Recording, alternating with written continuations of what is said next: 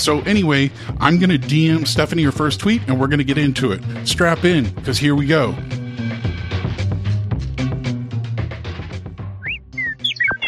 This is about 10 days after the Netflix series came out in October of 2021. And it says, for those who might be reading Made, my book, after watching Made Netflix, you might appreciate to see the first sentence, my daughter learned to walk in a homeless shelter, come to life. And there is attached a video of my kid learning to walk in the homeless shelter that we were living in. And I started my book with that. Where was that homeless shelter? It's in Port Townsend, Washington, which is on the Olympic Peninsula. It's like an old Victorian touristy town. There's only about 3,000 people. And their homeless shelter is a line of cabins, like really small cabins. They're still there. I drive by them every time I visit. And it's supposed to hold 2 families, but we got one to ourselves. And so that was June of 2008. I mean, I had no money. I only had a couple $100, and I had to find a job in order to get approved for childcare. Right. And so I luckily got a job working as a landscaper for a friend of mine's husband and another single mom, and I traded off childcare until I could prove that I was actually working enough to need childcare, which is really backwards and asinine. And the way that childcare grants work is you need to show that you have a job that needs a certain amount of childcare. And so in my case, since I was self-employed, was not getting a paycheck, I had to have someone write a letter, and this is the times that she works. And starting out, it was only for a few hours in the afternoon. And so when I went to show them, like, hey, I have this job, I need childcare for it, can you give me a grant? Because I couldn't afford childcare. And so they said yes, but they only approved me for afternoon hours.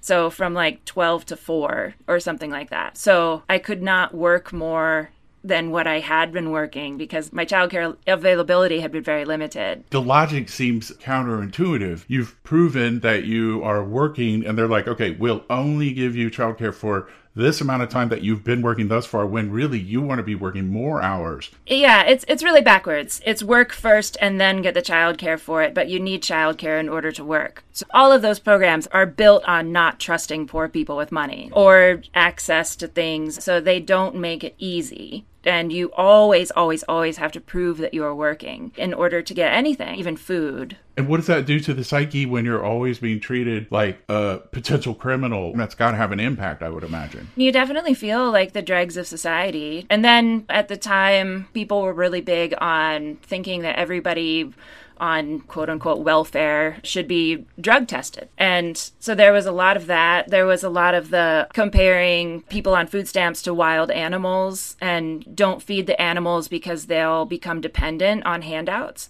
I mostly saw it as like memes on Facebook. I mean, this was when I was really, really needing that assistance. What stuck with me the most was the feeling that I only had value as a human being if I was actively working. So as a freelancer, most of the actual work that you're doing doesn't look like work at all. Or as a writer even, it affected me a lot in that sense of just not feeling like I had any value to myself or society, just all of these things. And so in my case, it was like, we will only give you this small amount of money for food if you're working 20 hours a week. It sticks with you. It stuck with me. I still have a lot of trauma just related with work and self-worth and value. I've seen that on Twitter a little bit because you're so candid about how you feel or what you're going through, which is what I love about your Twitter feed. It's so real. And I got to say, I knew you before the show came and blew up. I mean, you were already New York Times bestseller, but it's like you kept tweeting out, oh, this show's coming. Then all of a sudden it hit and you were like, people were coming at you on Twitter, and I watched you and I was just like, she's just the same as she was before. This has like not changed her at all. I'm glad you think that. I did see a couple that were like too big for my britches, or like she's changed because of fame. And you didn't. On the TV shows, MSNBC, you always advocated for women of color. You were like, look, I got through But what we need to focus is on all these other people who aren't getting through. Yeah, because the system really assigns dignity to work instead of just dignity to being a human being.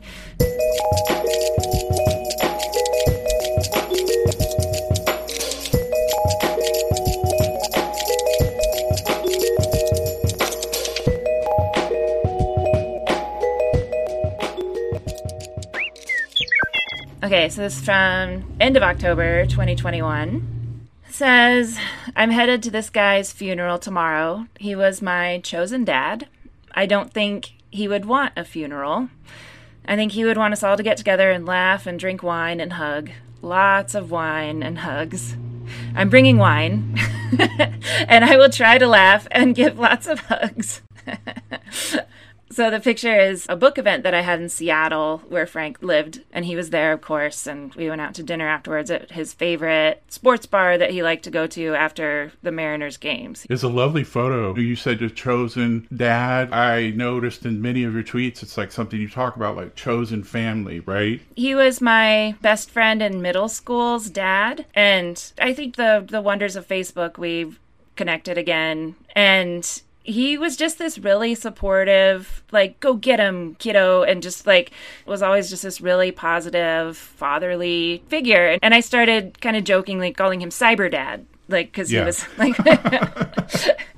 And he took that so seriously. And I actually he wrote me a letter that is right by my computer on my desk where I write. And I'll just read the last thing he said.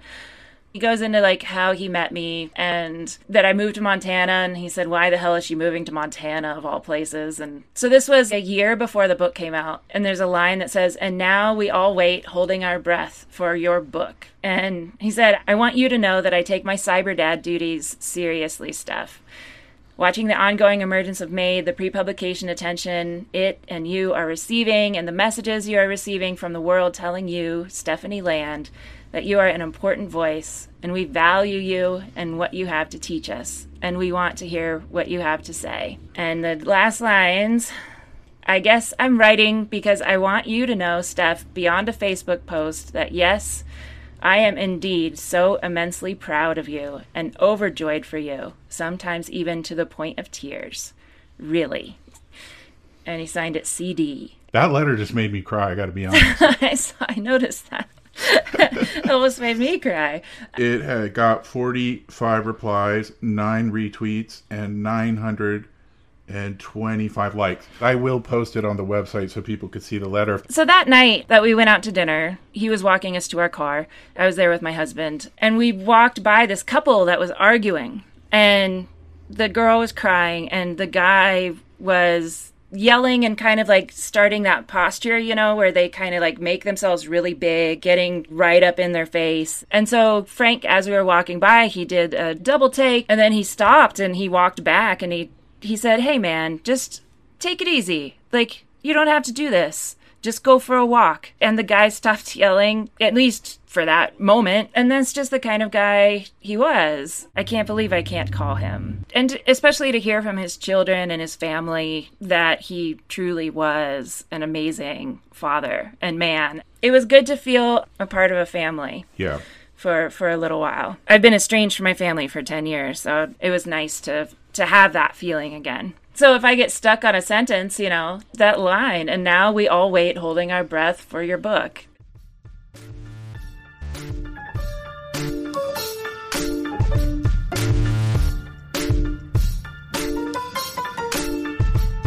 More Twitterverse after the break.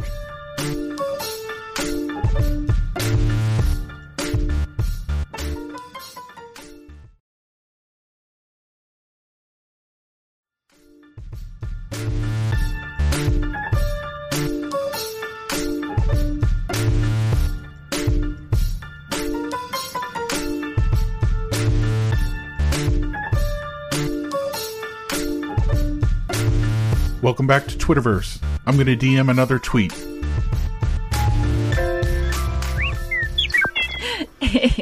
October 4th of 2021. Best part about having an ex-military spouse is they know how to buzz your undershave. And he does do that. And my person who cuts my hair, she's like, I'm impressed. We met on Bumble.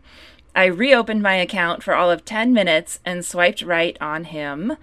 We got to talking, and he admitted that he was a full-time single dad. He asked me if I'd like to meet, and we got married 10 months later. Tim, we were both full-time single parents. I joke that he was the only full-time single dad in all of Missoula, because I dated all the other ones who were the part-time single dads who I couldn't stand. I had a book coming out. I was not looking for a relationship. I just was single and did as a single person does, I guess. You wanted to mingle. Yeah. But, oh God, as soon as I mustered up the courage to look him directly in the eye, it was just over. And you just kind of have this moment of just like, ah, fuck. And it was pretty instantaneous. And I forced him to go to couples therapy with me immediately. Because you wanted to make it work, and you knew that that would be a great way to... Well, he had 2 teens. His oldest is 21, and then his youngest is 17. He joined the military when he was right out of high school. He went to the Air Force. He was in it for 10 years. And I think he had 4 deployments, eventually became a flight engineer for C-130s, so the cargo planes. He still talks about it really fondly, has some injuries from it. He just had his lower spine fused. They were under fire, and they were trying to push a Humvee into the plane, and the winch wasn't going fast enough. And so Tim and this other guy decided to just push this Humvee into and he said he felt his back, just discs bulging, and he's under doctor's orders to rest and take it easy. And I had this certain way of saying his name, like Tim, like just, and then he knows, he just has this like defeat stance. Okay. What's the expectation there with the spine and everything? So we're hoping, because that's his second fusion in 6 months. He had his neck fused too. So we're hoping he'll be good for a while. Tell him I'm rooting for him. I was in the Marines a million years ago. Some of the best people I've met in my life were enlisted. Is the VA taking okay care of them? Because sometimes they're problematic. They're not as good with the veterans as they should be. It's like a 3-year waiting process to be approved for disability. He got approved at 40% after he left, and then he's trying for 100% now, and it's taking forever. So he hired some kind of company. They have doctors that they use, but you give them a certain percentage of what you get.